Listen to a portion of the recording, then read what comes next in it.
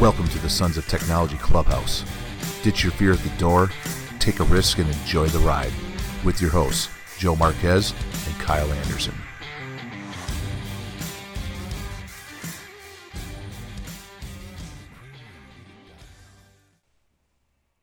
Welcome to the Sons of Technology podcast. Thank you so much for joining us here at the Clubhouse. We're super excited to be talking with you today because we're going to be talking about some subjects that are really tough. And it's things that I've seen tech TOSAs and technology integrators and just teachers deal with over the course of their career.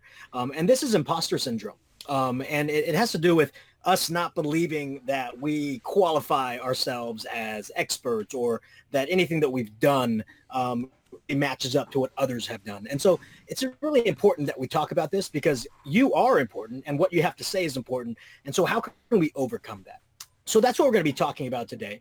Today, around the table, of course, as always, we have my partner in innovation, my partner in crime, Kyle. Kyle, I'm going to let you introduce yourself first today because we haven't done that yet. So let's go ahead and start with you. Well, all right. Thanks, Joe. So yes, Kyle Anderson. I'm a special education teacher in the Reno-Carson City area of northern Nevada, which is very rainy right now where I'm at, but the Sierras around me, up around Lake Tahoe, are getting pounded with snow.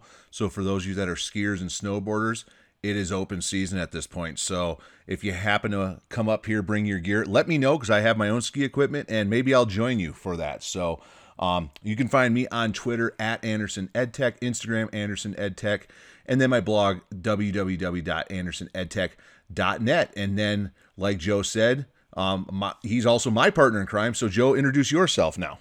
All right. Thank you, Kyle. Yeah, so I'm Joe Marquez. I'm an educator out of the Central Valley of California. And if you are also on the Twitter, Marquez70. And I am out of the Central Valley. And right now we are also being bombarded with rain and hail, which is great, right? Everybody's always saying, you know what? The Central Valley needs more rain. We need more water.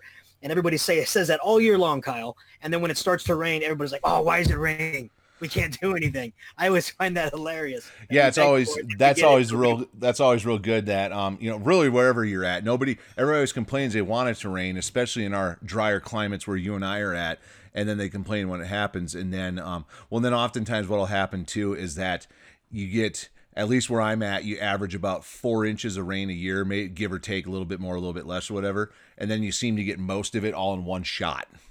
Yeah, and that's exactly what we had today. I mean, it was buckets and buckets of rain. I've never seen so much before in my life. I mean, it was to the point where people were taking out their cameras, recording it, like they were thinking like this is a once in a lifetime event. It was the pretty apocalyptic rainstorm in the Central Valley.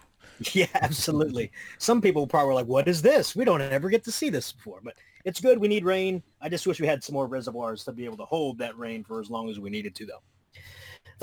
So Kyle, I wanted to talk about this, and I'm happy we're talking about it on our 25th episode, right? And first, I want to reflect a little bit on this, Kyle. I know that you just recorded and just released the 50th episode of the Beer EDU podcast, so congratulations on that. Thank you.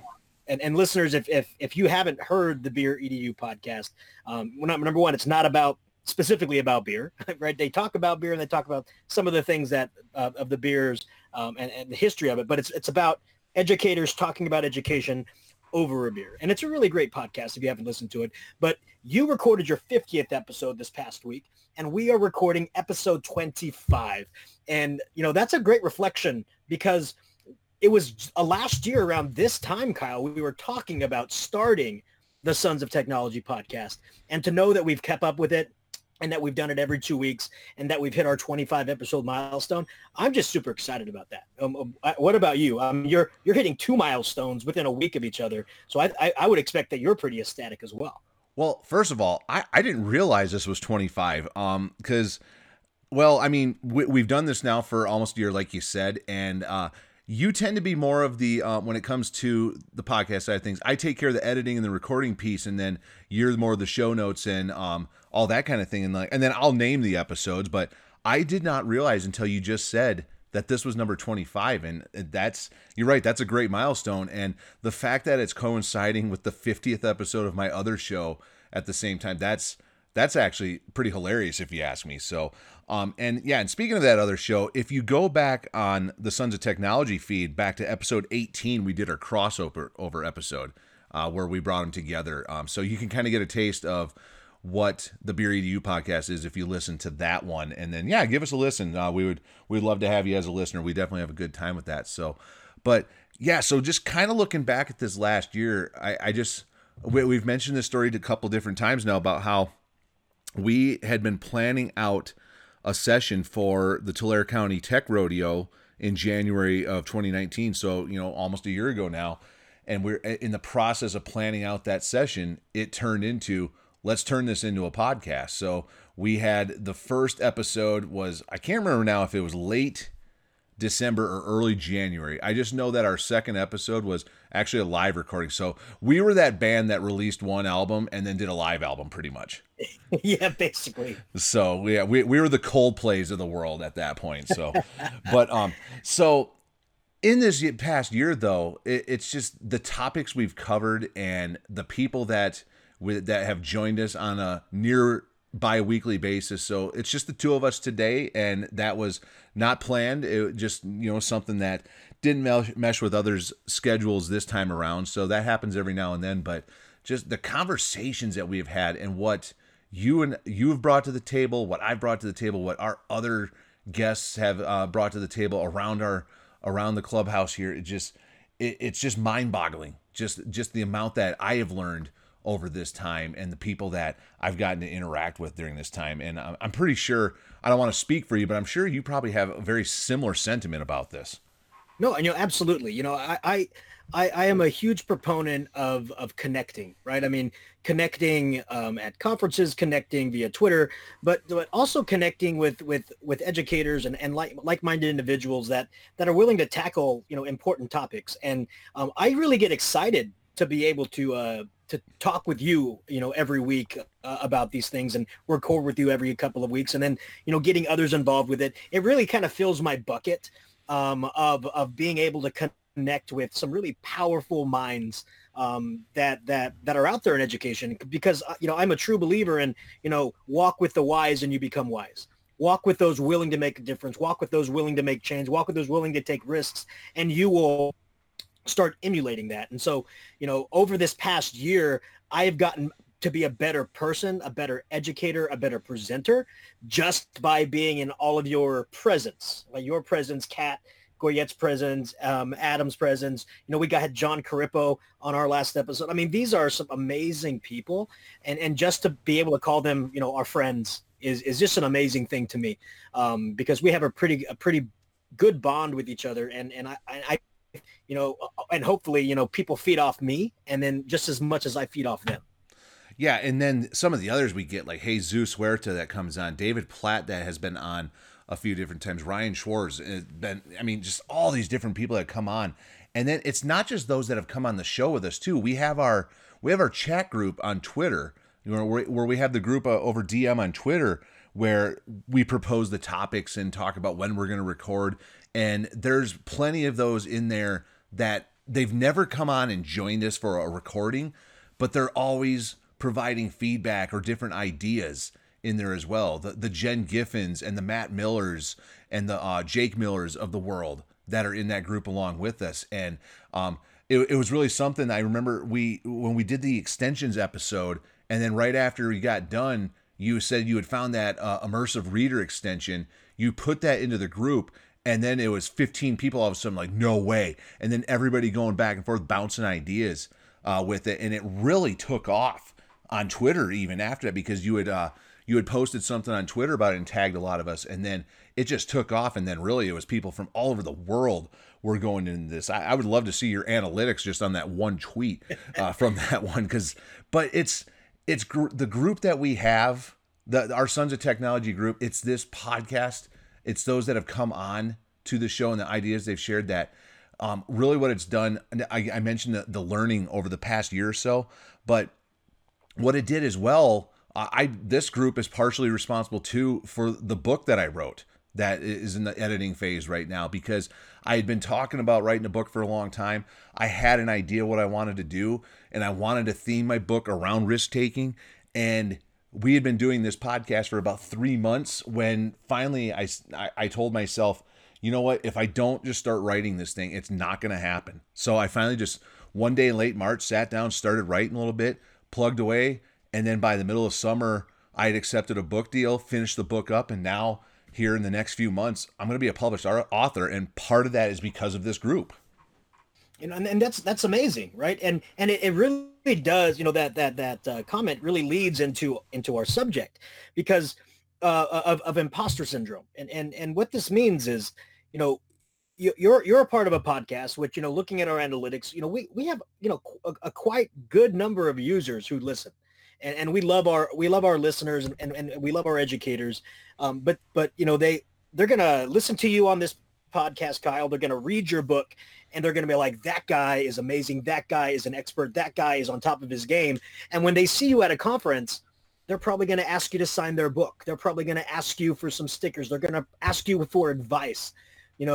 How does that make you feel when all of these other educators are putting you on a pedestal?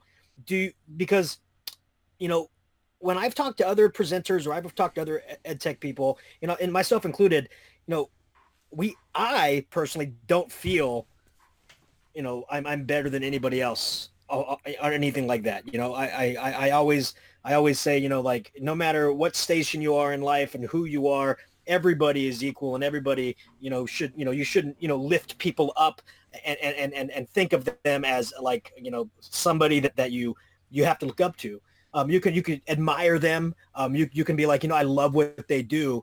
But you shouldn't like put them as the shining light on a hill. But I think sometimes in education, you get these edu-famous or these edu rock stars that people like really flock towards. And I always wonder, are they like us, right? Do they feel sometimes that they aren't worth that, right? You know what I'm saying? Do they feel, or do you feel sometimes that it's like, why are you all huddling next to me? I'm just one of you. I mean, so I just want to hear your thoughts on it, because I struggle with that all the time. Well, it's a perfect little segue how you did that. Not only just kind of segueing into our topic for the day, but then it's kind of boomeranging back to the fact that I've written this book now. And one of the lines in my introduction to my book, so I'm going to read it word for word here. My story is not special, but it is unique. My story is not much different than the typical person.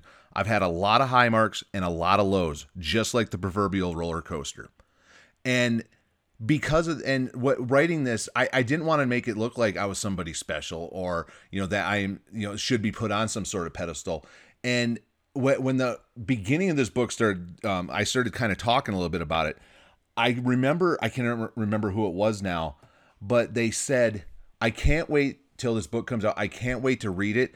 And then the next part, which I thought was very flattering to begin with, the next thing they said was, I can't wait to do a book study on it. And that just blew me out of the water. Like, me of all people, like, why would somebody want to do a book study on my book? I mean, I kind of laughed it off at first, but then I realized that that's something that, it happens. I mean, there's a lot of people out there in the edu universe that have written books, and their popularity and has just exploded, and they've written books, and people are doing book studies off it, and it's international with it. And I'm not trying to presume that my book is going to be so popular that it's going to be international, and then I'm going to gain 50,000 Twitter followers, and people are going to invite me to do speaking engagements around the world or anything. By no means. That's not what I'm expecting. But just to hear that, like, right off the bat, like, was like, why me? Like, why would you want to do a book study on something I've written? So it's just, I don't really know how else to put that into words. It's really strange to me at this point. Yeah, what I think about, is, there are a lot of amazing education presenters out there, and I'm not just talking about technology education presenters. I just mean in general. And the fun thing with the way that I have come to a point where I'm at is that, I slowly got into the technology game only for the fact that I saw a need for it in my classroom, and my kids had devices already. So why shouldn't I start implementing them? And then I fell into a group called CVQ, Like I didn't know anything about Q, computer using educators. I didn't know anything about Q. I didn't know anything about teacher groups. I was young and I had just started teaching. And it just so happened that one of my fellow science teachers, Kindia Harrington, she said, "Hey, you're good with technology. I'm part of this CVQ group. We're having a mixer. Come on out." I go, "Oh, that sounds like fun."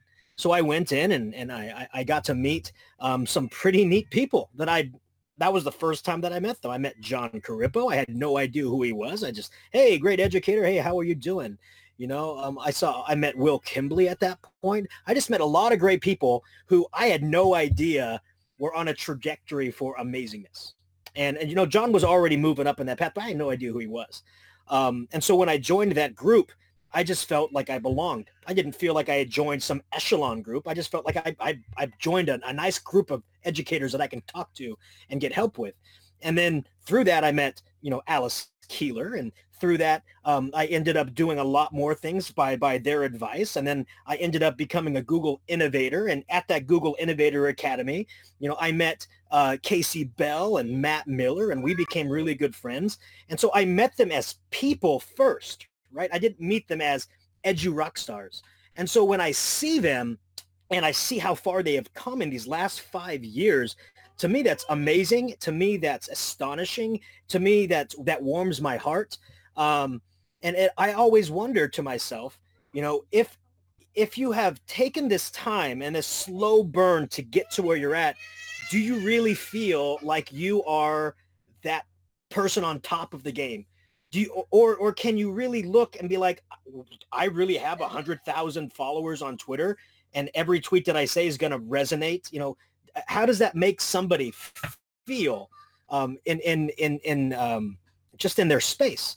Because, for me, when I come up with something and I push it out, or I share it on this podcast, or I share it on YouTube, when I come out with something, I don't ever say this is going to be huge. I always go, I found this interesting. I hope other people do as well. And sometimes it does and sometimes it doesn't. But I don't do it for any other reason other than I hope some kids get to do this in some class one day. But it's just when we go to conferences, though, Kyle, sometimes we get stopped and people want to take selfies with us, and people just randomly come up and say, "Can I wear your jacket?" Just walk in the vendor hall. And to me, I get a little bit giggly because I'm like, why is this happening? Right. But to me, it's I guess it follows the trajectory of, like-minded people, like people who are, helping them or giving advice, and they're appreciative of it. And so I understand the sides of all these coins, but I would never put myself, at an expert level. Right. Has anybody ever said to you, Kyle, like, "Hey, on a scale of 1 to 10, how comfortable are you with, or how, what's your expertise with technology?" Has anybody ever said that to you, Kyle? It's been said to me, and then when I've gone to conferences before, they kind of will send out like a pre-conference form. I don't know, like kind of maybe to gauge what kind of sessions to offer or something like that. And they'll have those things. And it's one of those deals where I don't like checking say it's on a scale of 1 to 5, even if it's something that I am really familiar with and, could probably teach sessions on or whatever. I don't like checking that 5 because I feel like if you're checking 5 and that you're the expert on something, you don't have anything else more to learn about something. Yep. And that makes me a little bit uncomfortable. And then sometimes too, I don't like checking the 1 though either, meaning you have no knowledge whatsoever, because there's still that kind of idea that like, oh, if you don't know something, well then, you could be judged or something, or like, the people are going to point and laugh in the background or whatever, which, I mean, it's whatever. I mean, I'm in my late 30s and that's still something that, elementary kids worry about.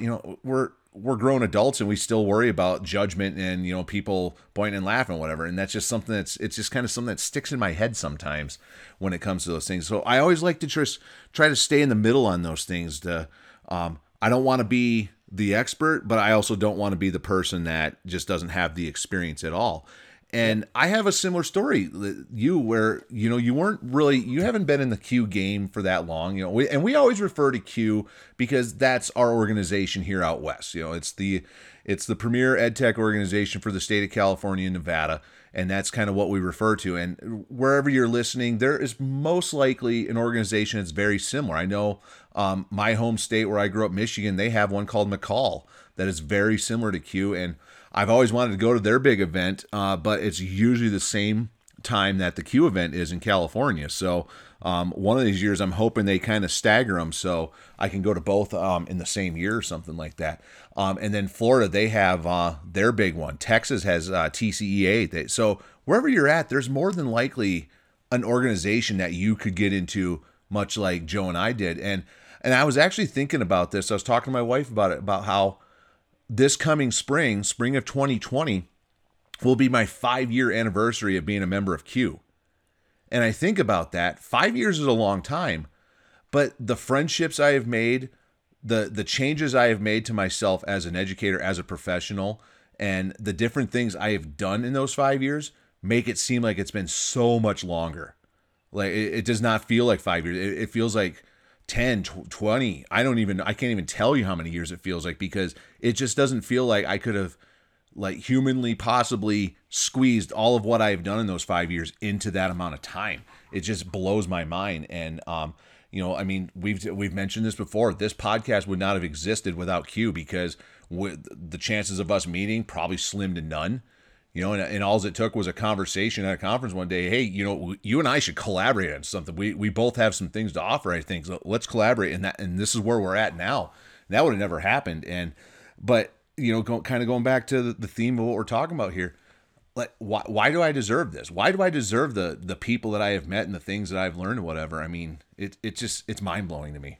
Yeah, and I don't want the listeners to take us the wrong way. I'm not saying, like if you are an expert and you're comfortable with that you're doing something wrong. I'm not saying that at all. What I'm saying is kind of the reverse, that some people are innovators, some people are experts, and they don't see themselves as that person that should be followed or should be celebrated.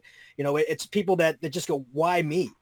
Right? Like I'm just a teacher. I'm just an educator. And Kyle, I know you go through some of those things as well. Like you've had a few blog posts that, it really took some fellow educators to say, hey, post it. That's good. Post it. Mm-hmm. Right? We always second guess ourselves on our competence or writing or our workflow. And just to get people to say, do it.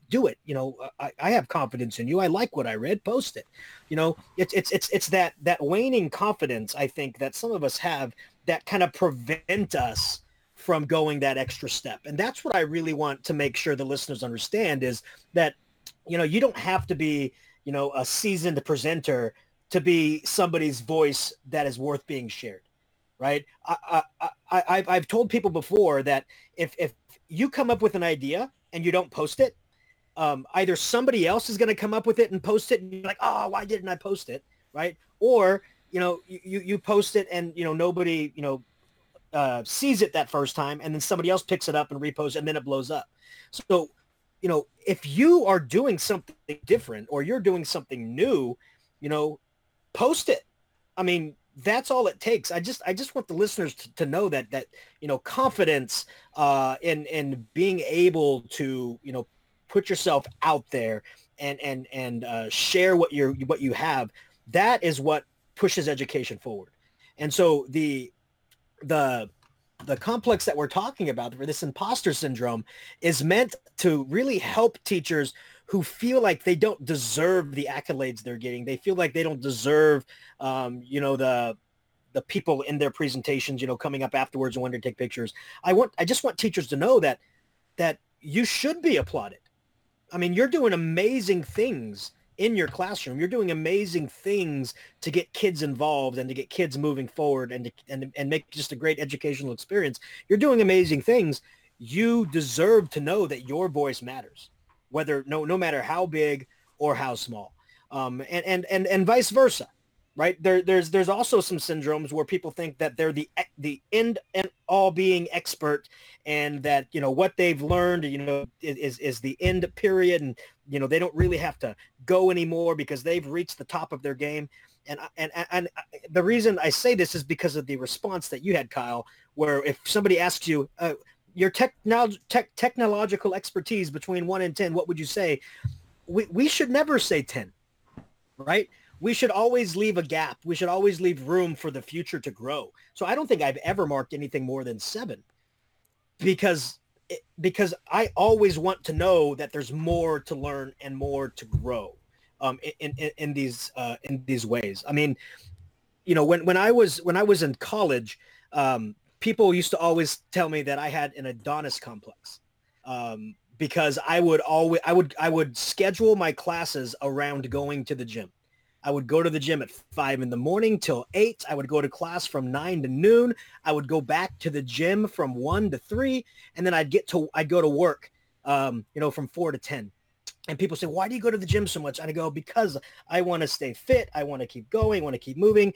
And, one of the worst things that ever happened to me was I had a friend that said, but you're great. You look great. You're perfect. You don't have to go to the gym so much. And he convinced me that I didn't have to work as hard and I would be just as good. And I slowly stopped working hard. I slowly stopped scheduling stuff around the gym. I slowly stopped going to the gym. Right. And so I lost that passion because somebody told me you don't have to work so hard. I want people to know that working hard is good.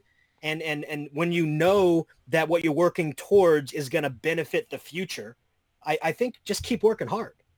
And I know I'm kind of rambling here, Kyle, but I mean, there's just so many thoughts that are going through my head. There should be no period at the end of your education. You should always be constantly striving to learn more. And if I ever go to a presentation and 99% of the things that the presenter is telling me I already know, that means 1% I learned. And I love that 1%. I applaud that 1% because that's 1% of knowledge I did not know before. And so I love that.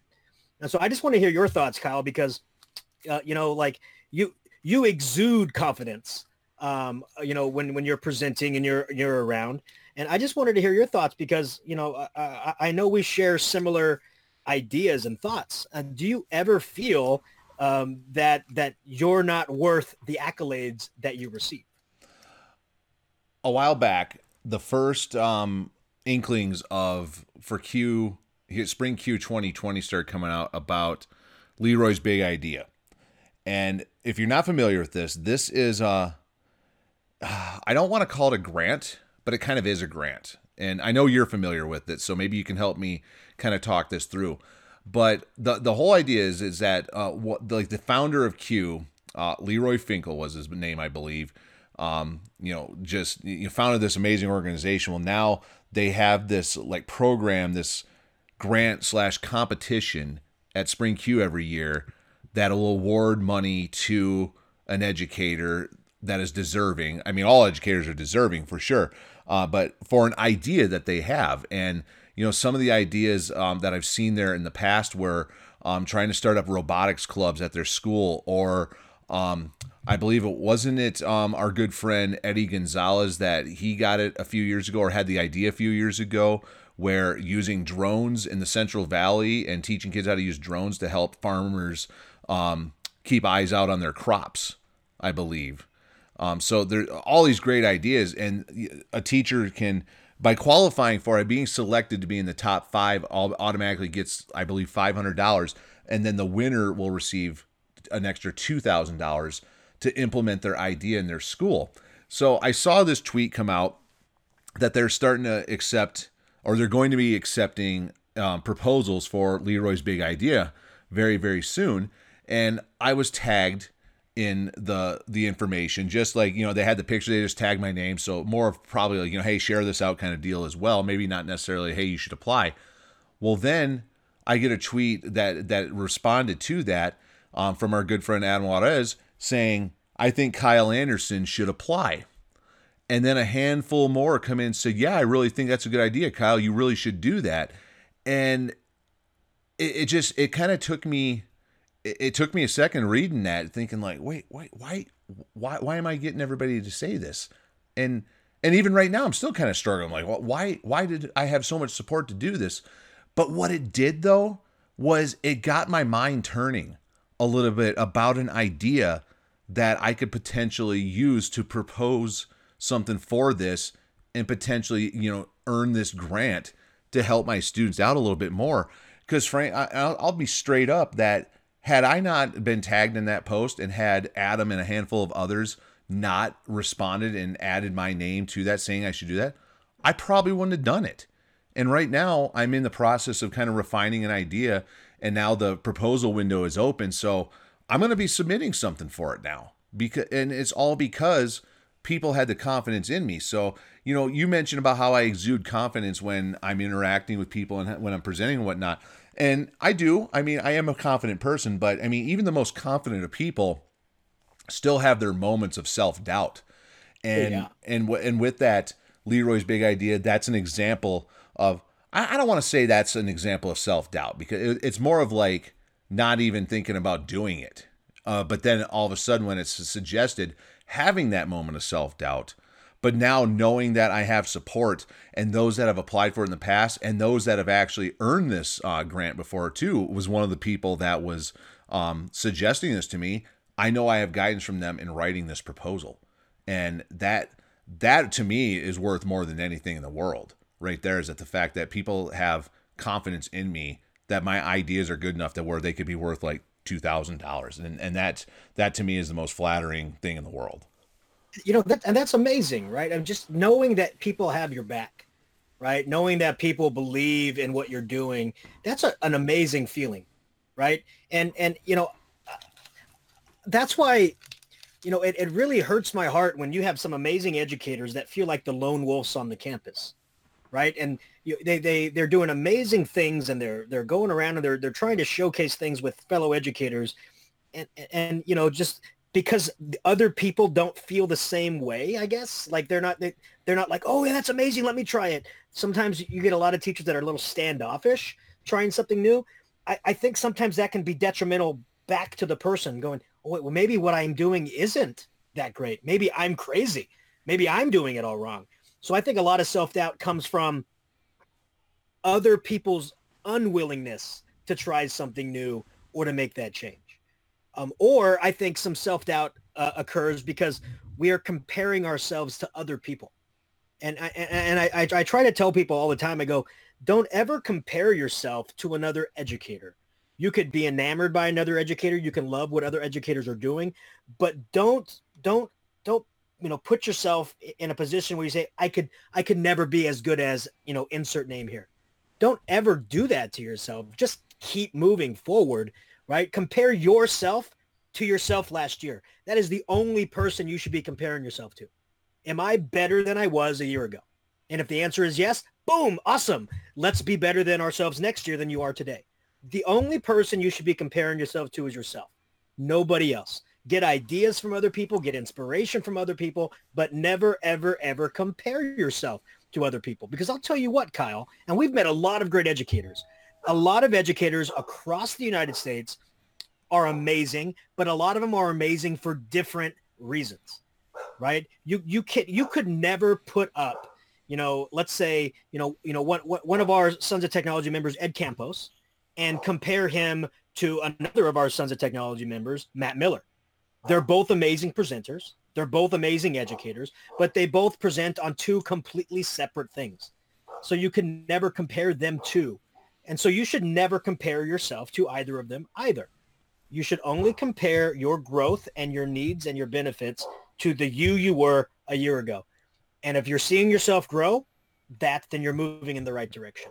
And the confidence should come in your growth, not in the growth of other people, right? You should never say, oh, well, I only moved up this much from last year and this other person moved up, 10 times as much. Don't do that to yourself, because that's where that self-doubt starts coming into play, that you're not living up to other people's expectations. No, set your expectations and then go off of that.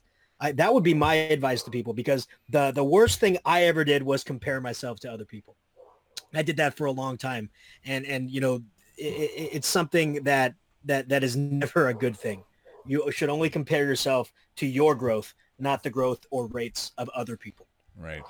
I'm sure, Joe, you've read the book "Teach Like a Pirate" by Dave Burgess. Of course. Of Absolutely. course. So it's kind of a holy book in educational circles at this point. So, and I can remember, and he even says this in the book, not to compare. It just really depends on you. And the difference of when he was giving examples in his book about the different activities he was doing in his class and how people were commenting about how he makes it look so easy and it just comes easy for him to be creative. And when, his whole point was that no, being creative is a lot of hard work. It's actually harder work than just doing the same old complacent thing over and over again. And I can recall when I first read that book a few years ago, I was doing exactly like you were saying, Joe, is that how you were comparing yourself. And I was like, you know what? There's no way I could ever be half of what this man is. I'm never going to be this creative. Doing exactly what he said in the book not to do, to compare. But here I was doing it anyway.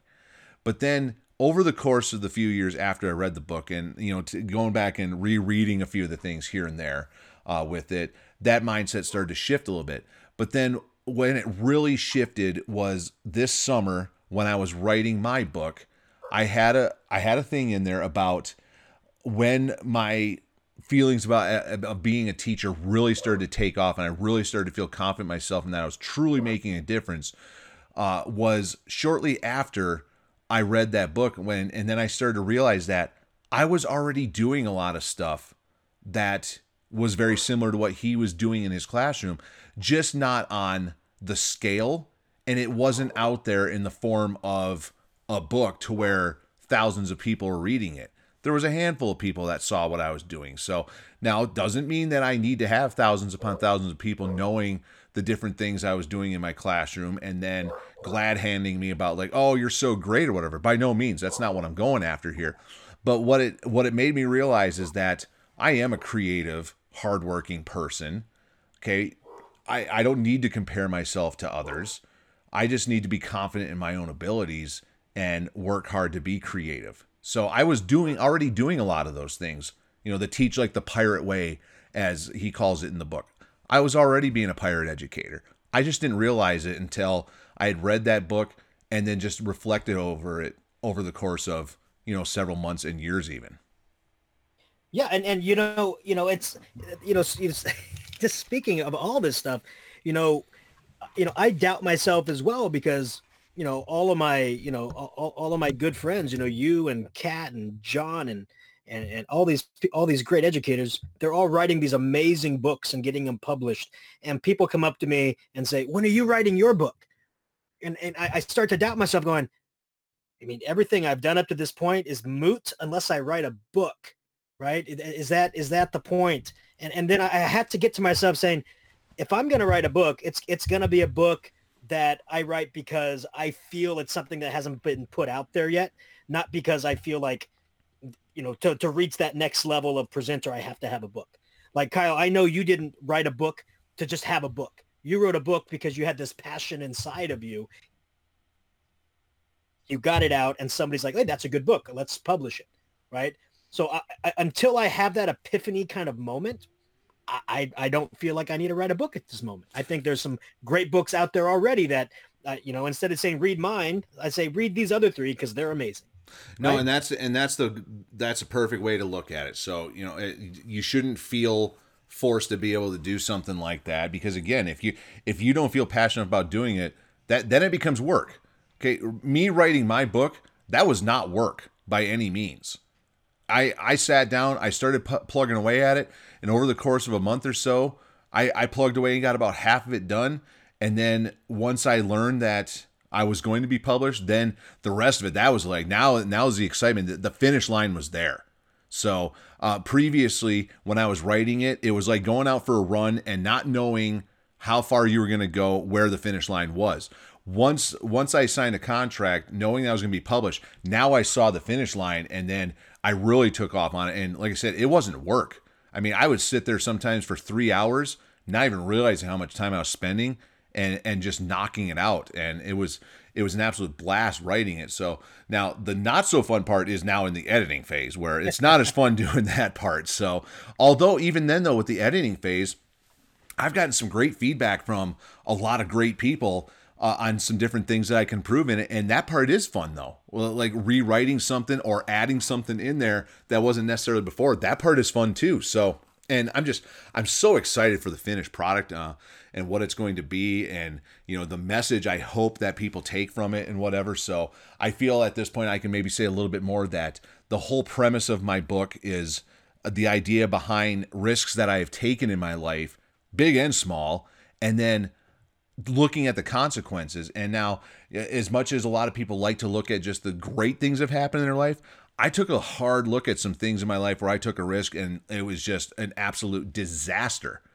And I looked at that as well. But the whole premise behind all these risks I've taken and the consequences, good and bad, around it, what the whole idea that I want people to get out of that is that to be more willing to take risks and not worry so much about the consequences. Because again, there are some things in there I revealed, and it gets real personal at times too. So because this book, it's more of a memoir type thing. So if you're looking more for like strategies on how to implement different tools in your classroom, this book is not that at all. This is more, it's a memoir of my life, and then looking at those risks and then how that shaped me as a man, an educator, a husband, a father, all those things, and then trying to encourage people to be more risk takers as well. So saying that, you can kind of see now how working with you and the great people we've had with this podcast and the Sons of Technology group, how that really kind of inspired me to really take off on that book, because so much of what we try to embody on this show is taking risks. And it's something that I'm very passionate about. And, like I said, I turned into written form now, and I can't wait to share it with the whole world. And right now I want to talk so much more about it, but I don't want to spoil anything more with it.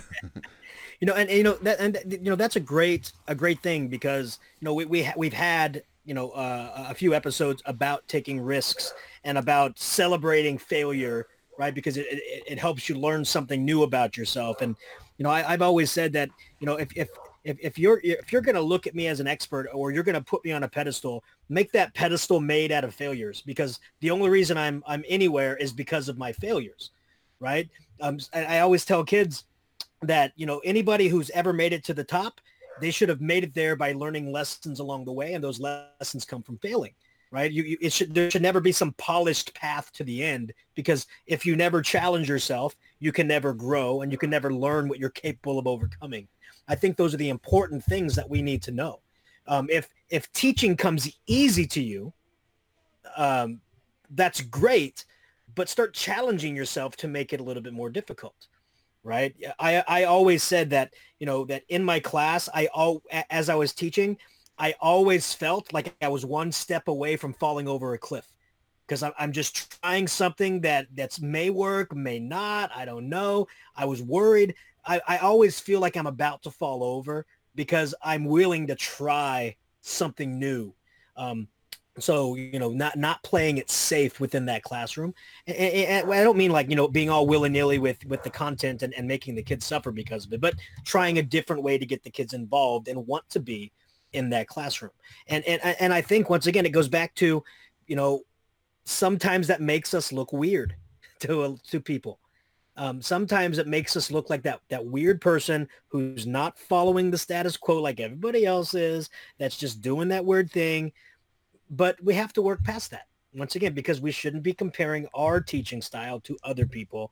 We should just be, trying something new, growing ourselves every day, and just really putting forward the learning outcomes first, and then going with activities that will help that learning outcome succeed. And I want us to imagine that Kyle and myself and all of you, we're adults, and we have doubts of our competency. We're adults, and we question whether if we're doing things correctly. Imagine some of these kids in our classes, right? Imagine the doubt they must have coming into your class. I mean, could you imagine a kid being told from 6th grade and 7th grade, and now they're in my 8th grade class, that they're not good at science, and they come in with this attitude of, well, I'm not good at science. They have this doubt already pre-built into them. Imagine the kids coming into your class with this doubt. How are we going to lift them up? We have to remind them, if you have an F, your only job is to, do better than an F next year or this year, right? Don't look at Sally over here who's had an A ever since first grade and think that you have to do everything she's doing. Look at yourself. Let's grow. Let's grow little by little. Let's stop comparing students from the bottom to the top. We have to give them the confidence to grow, because if we doubt ourselves, kids are going to doubt themselves. And so we have to kind of put ourselves in that shoe and be like, what can we do to really get these kids going? And that's where, a lot of these different things can really help those students out. And one story I'm going to say just really quick was, I had a student that told me right off the bat, great kid, phenomenal kid. I really liked him a lot, but he said, Mr. Marquez, I am just not good at science. I'm just not. So, I'm probably going to get a C, and I'm fine with that. And I was like, well, he could, a C is not bad, but let's not pigeonhole yourself. And so I try to find ways to get him involved in the class. And we started doing green screen recordings for commercials and stuff like that in our science class. He loved them. And he goes, can I direct everybody? And I told him, only if you read everybody's script and know everything about this and everything about that. That's what a director does. He goes, okay. So he would read everybody's scripts and everybody's information, and he'd do his own research because he wanted to be able to be that director that got everything correct on film. And he started studying because he found a passion for that directing. So finding a different outlet for him helped him grow and find confidence in a class that he never felt confident in before, right? And so, don't compare yourself to one other student. Compare yourself to how you can grow. And so if we can embody that as educators, we can definitely instill that upon our students so that we don't pigeonhole them into, oh, I'm not a good student, or I'm not good at math, or I'm not good at reading, right? It's, well, let's be better this year than you were last year. That's it. Let's just be better this year than you were last year. Nothing else. Yeah. You don't happen to listen to the How I Built This podcast by chance, do you? I absolutely do. I love that podcast. Okay, so you know where I'm going with this then, most likely, is that on this podcast, Guy Raz, it's an NPR podcast, talks to all of these people that came up with these, what we now call $1 million ideas, and now they own these, they either own or they started these, multi-billion-dollar companies, companies like Dollar Shave Club, or the one that gets referred to a lot because it's a very popular episode is the woman that created Spanx. And then there's Burt's Bees, Burton's Peanut Chips. Yeah, Burton Snowboard, Southwest Airlines. So all these companies that we know and most likely many of us use on a daily basis.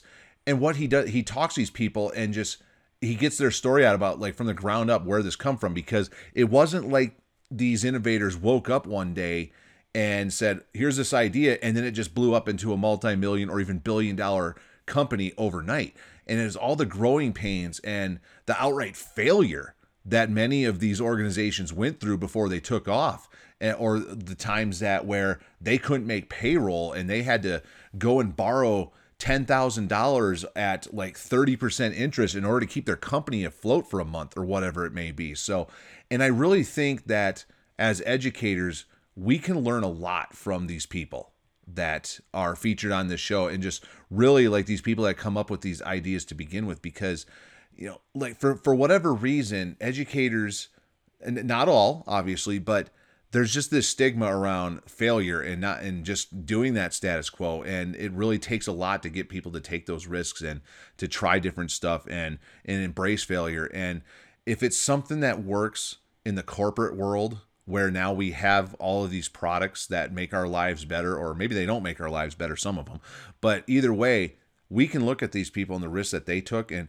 why can't we do that in our classrooms with ourselves and with our students as well? Because, I mean, who knows what could happen if we're willing to do these things. I mean, people that have taken their life savings, drained their 401ks, and then come up with a company that is making $4 billion a year now. I mean, obviously, we're not going to be making money as educators, but think of the things that we could do if we could have that kind of same approach to things.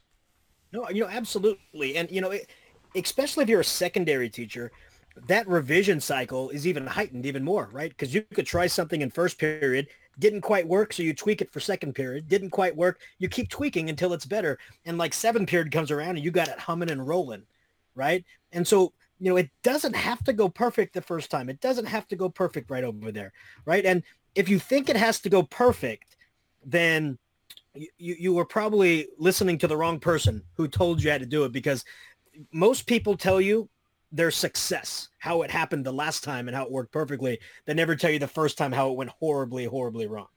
Right. And so I think it's incredibly important for us as educators to be completely open and honest, saying, look, I got it tweaked and I got it down. This is how I do it. But when I first did it, here are the 4 pitfalls that I fell into and I had to overcome, because you may fall into these right off the bat. Don't let that get you down. Keep moving forward, because as we talked about in one of our past episodes, if teachers see something on Twitter and they go, oh, that looks easy. Yeah, I'm going to try it. And then they try it and it doesn't work. They blame themselves. Oh, I'm just not good at technology then. It's not that. It's the person who posted on Twitter probably refined it to the point where they were happy to post it, not the first time they had posted it. So once again, it comes back down to, don't look at others as where you should be. Look at yourself and how can you grow? Because when you just start comparing yourself to other people, you're going to go down a road of, I can't be as good as them, or, I'm not gonna be to their level. It's just not a good path to go down. Be confident in yourself. Be proud of who you are, and as long as you are trying something new, you are doing great things. That's it. And I always say, a great teacher is not a perfect teacher.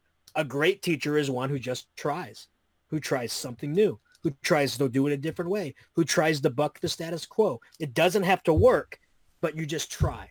That's a great teacher. And I just want everybody to know that we all have periods of self-doubt. And we all have times where people, come up to us and say, oh, I can't believe I get to meet you in person. Can we take a picture? In my mind, I'm like, does she think I'm Ed Campos? Right? Do they really know who I am? Because, coming back home, I'm just Joe. Right. And then we go to conferences and we get this kind of different approach. But, if you don't let things go to your head, and then you also don't question yourself constantly, you just keep trying, doing new things. I think that's just the best thing for us. Right. And once again, the whole purpose of this podcast was, if you ever doubt yourself, that's fine. Just don't give up on yourself. Just keep trying and keep moving forward, and never, ever, ever compare yourself to other people, because you are not other people. You don't have those other people's kids. Every year is a different enigma, right? Coming into perspective. So, we are all experts at something. And we're all, and as long as you're willing to try and just keep being better at that, then you're doing well and you're doing the right thing. And so I just hope that if you're listening to this and you've ever had that period of doubt, just know that if you're doing things for your kids, then you're doing it right. There's no need to doubt yourself, because you're doing it for the right reasons. And find that support group as well. So, I mean, maybe you're fortunate enough to where you work in a school or a district where you have a lot of people that you can kind of rely on to bounce ideas off or whatever. But if not, that's not the end game right there. You've got all these different ways that you can find support that's out there. And, here we are, we're circling back once again to people like you, Joe, where, if I have an idea, I can run it by you, no judgment whatsoever. And, not that I ever would, I don't think you would ever tell me, oh, that's a stupid idea. But at the same time, though, I'm comfortable enough with you where if I had an idea and you thought it was and you told me that, I would not feel, there would be no, angst or anything towards you about that. It'd be more about like, okay, it's not a very good idea. Now what can I do to make it better? Kind of deal. Absolutely. So find that support group that's out there, whether it's through Twitter, it's through Facebook, or if you're not on social media and you happen to find us, here listen with this podcast, find a group somehow, and just get that support group, and your life will just be that much better as a result of that. And you know what? Share, even if you think what you're doing is not amazing, even if you think something that it's probably something somebody else has already done, share it out, because a few things, you may be wrong. You may have found something brand new that nobody's ever tried. And by sharing it out, you're changing lives. Number one. Number two, maybe somebody else has already done it, but maybe your post resonates with somebody that the other post didn't get hit with. And then that starts something as well. We never know what's going to catch fire, right? Like I'll tell you right now, there's one video that I have on YouTube on Rocketbook, on these Rocketbook hacks. And I just had an idea, like, I wonder what actually triggers the Rocketbook, and I wonder if you can make it bigger. And I just came up with all these ideas. And I was talking to my friend, and he's like, I've never seen this before. You should record a how-to on this. I'm like, I'm sure other people have tried this stuff. He goes, just do it anyways. And that was almost 2 years ago now that I recorded that. And I'm coming up on, 50,000 views on that thing. And I'm getting emails every day from people, saying, hey, I just saw your video. Hey, can you help me out here? So you may have something that you don't think is very innovative, or you don't think is something that should be out there. But trust me, you're going to resonate with somebody, and that means it's going to change the lives of some kids somewhere. So share. And Kyle, I'll tell you what, we actively look on Twitter. When I say we, I mean our Sons of Technology group on Twitter. We actively look for teachers doing risking things, and we actively look for teachers that are doing things we've never seen before. And we reach out to those posters and invite them into our group. Some of the people from our group came because we had seen posts on Twitter, and we reached out saying, hey, we love what you're doing. Would you like to join our Brain Trust in our Sons of Technology group?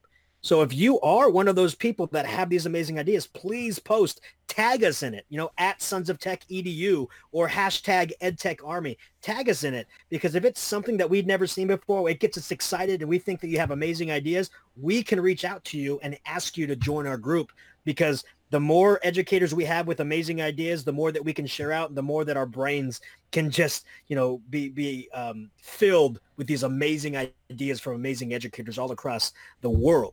So please, please, please share. Because if you share 10 things and 9 of them don't ever resonate, but that one does, that one ticket right there was worth it. Please share, because your words matter, your thoughts matter, and your experience matters. Trust me on that, because if I let my brain get a hold of everything that I did, I would hardly post it all, because I always double think, hey, what I'm doing is not special, so I shouldn't post it. But post it anyways, because other teachers may resonate with it, and that changes lives. And that's ultimately like the different things I do between social media, the blog, and everything, and then even the book, writing the book. If nobody gets anything out of it except for one person, to me, that makes it all worth it right there. So no, absolutely. So look at it that way. If you're having doubts about something you want to share, it could make a difference in one person's life, and as long as it does that, that makes it all worth it right there. Absolutely. And you know what? We're going to go ahead and start closing out here, but I just want to remind everybody who's listening, 25 episodes, it may not, it may just be a drop in the bucket in the podcast world, but I'll tell you, this has been a year of my life and your life, Kyle, that has really filled my heart.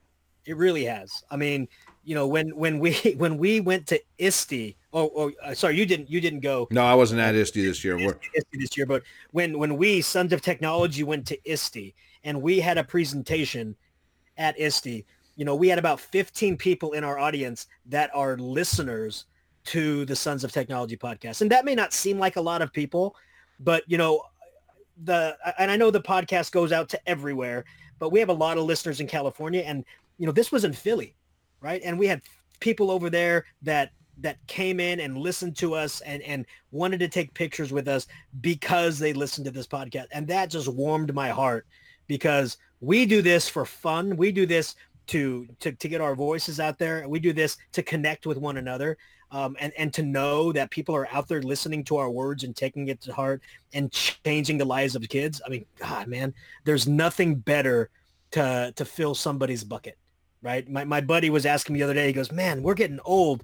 What's going to be our legacy when we're gone? And I said 2 things, the lives we make a difference in on a daily basis, and our family. That's our legacy. And so knowing that people here can listen to this podcast and share it out with other people. And when we're gone, Kyle, as long as Anchor is still around, these podcasts will still be on. I'm happy with the legacy that we're leaving, because, like you said, if we have just changed one life by somebody listening to this podcast, that's good enough for me.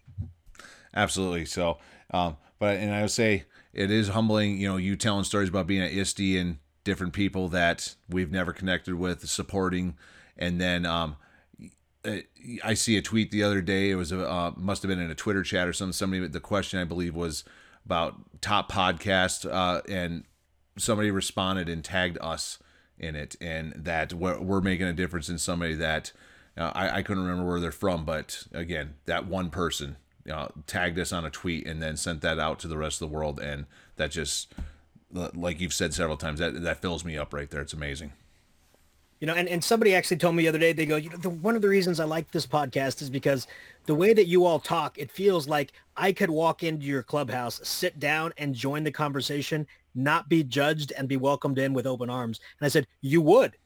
That's absolutely. Yeah, that's exactly the way we want to do this. We don't script anything. We don't there's no judgment going in. It's open mind and open hearts and open arms.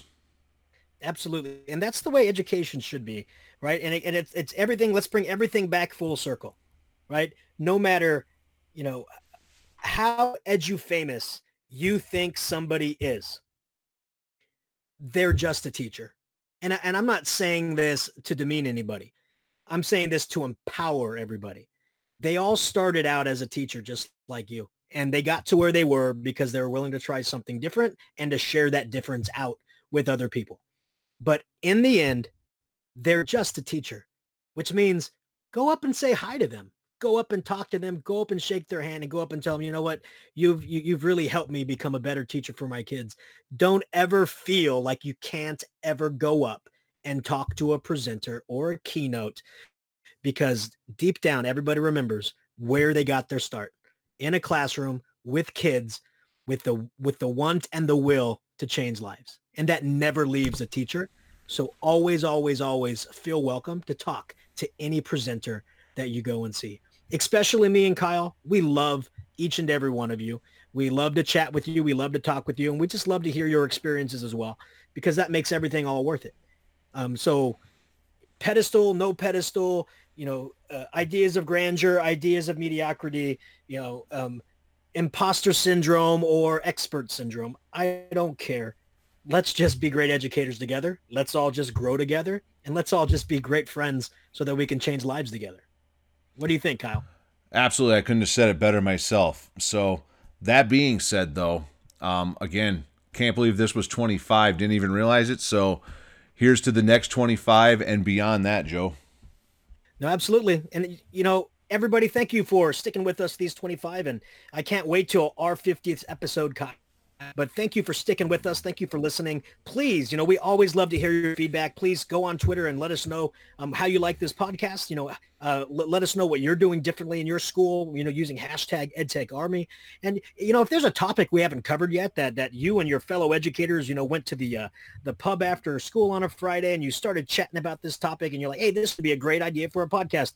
Let us know. We'll chat about that as well, because the whole idea of this podcast is just about educators talking about education and how we can make positive changes to make positive differences. So thank you so much, everybody, for listening. Thank you so much for making these last 25 episodes just an amazing ride. Thank you so much for being you. Thank you so much for making a difference. Thank you so much for taking risks. And thank you so much for being a teacher, because teachers are the most important people in the history of the world. Thank you so much.